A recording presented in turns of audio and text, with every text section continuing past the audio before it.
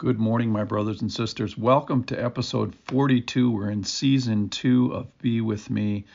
And I guarantee you that what we're going to talk about today has never been talked about before in a podcast, and that is slaughter. Title of today is Considering Slaughter. The reason that we're going to talk about it is because it's in the Bible, and I'll read you the passage. It's from Luke 19, verse 27. We're in the parable of the 10 minas, and a nobleman goes into a far country to receive a kingdom and then come back. And the people that are there, the citizens, say they hate him, and they send a delegation after this king, saying, "We do not want this man to reign over us." And then at the end of the story, here's the slaughter part, verse 27. After those who have had the minas invested and some didn't invest and were punished for it, he says, "But as for these enemies of mine who did not want me to reign over them, bring them here and slaughter them before me." And this has been rattling around in my head for a couple of days now, because I don't really like that there's slaughter at the end of this story. It kind of gives you a little throw up in your mouth that people are slaughtered, even though they are certainly and personally declared as enemies of God. They said so themselves. And maybe the thought, my compassionate thought being, is that every one of those people is someone's father or son or mother or daughter. But then if you blow that out a little bit further, the enemies of God are always somebody's mother. They all have a mother. They all have a son. They all have a relative. So just being a relative of someone doesn't exclude you from being an enemy of God. All right, second thing, point number 2 is this concept of wrath and me being an imperfect human being and not understanding it fully.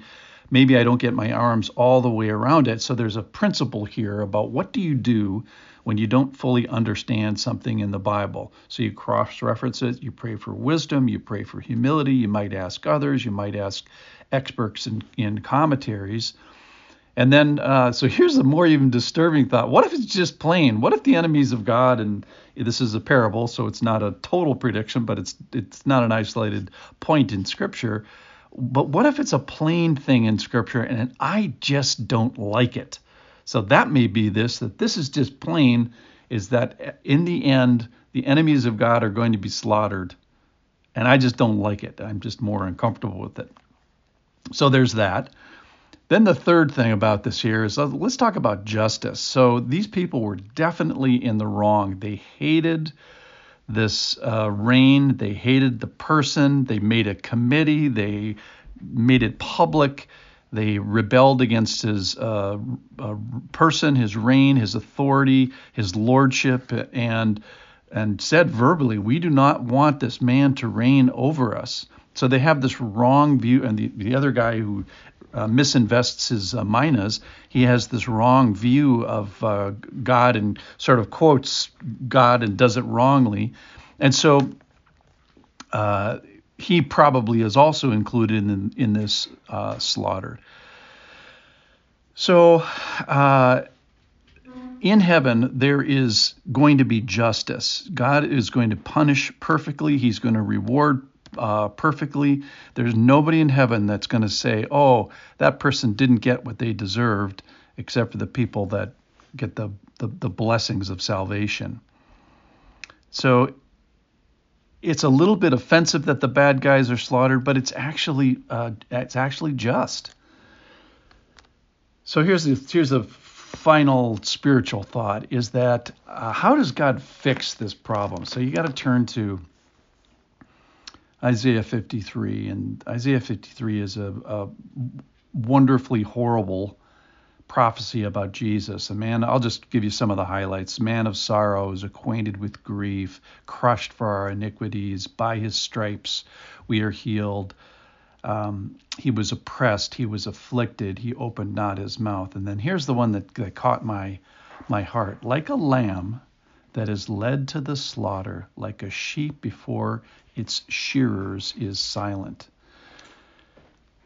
So get this, is God is fixing slaughter, fixing the punishment of slaughter, giving people a way out, giving them an escape. By what? By slaughter, by its slaughter of his son. So we have the love of the king. And so how do we get that that slaughter, get out of jail free card? Well, it's by loving the king. It's by embracing the kingdom and receiving the slaughter. And this is a father, in a sense, allowing or slaughtering his son as payment for the sin of the world, so that we don't have to get slaughtered. So he's offering the most, in a sense, the hardest thing, the most vile thing, the most violent thing, to slaughter your own child in a certain sense. Why? So that we can be saved. How do we do it? Love the king, embrace his kingdom, embrace his authority. So in conclusion, in considering slaughter, I am uncomfortable with it. And I probably don't understand it all the way, because I'm just a little teeny person, and aren't we all? But God understands it. There will be justice. There will be perfect justice. There will be some punishment for rejecting kings and kingdoms and rejecting the reign and authority of the Lord. And I almost don't even like even that Jesus was slaughtered for this either. That even makes me a little uncomfortable. But isn't that the way of God? So let's do what we can. What is that? Love the king, embrace the kingdom, receive the slaughter of this rescue, and get our get out of jail free card. So in considering slaughter today, it's the Lord's slaughter that I ended up with. Thanks for listening. Thanks for walking this walk with me.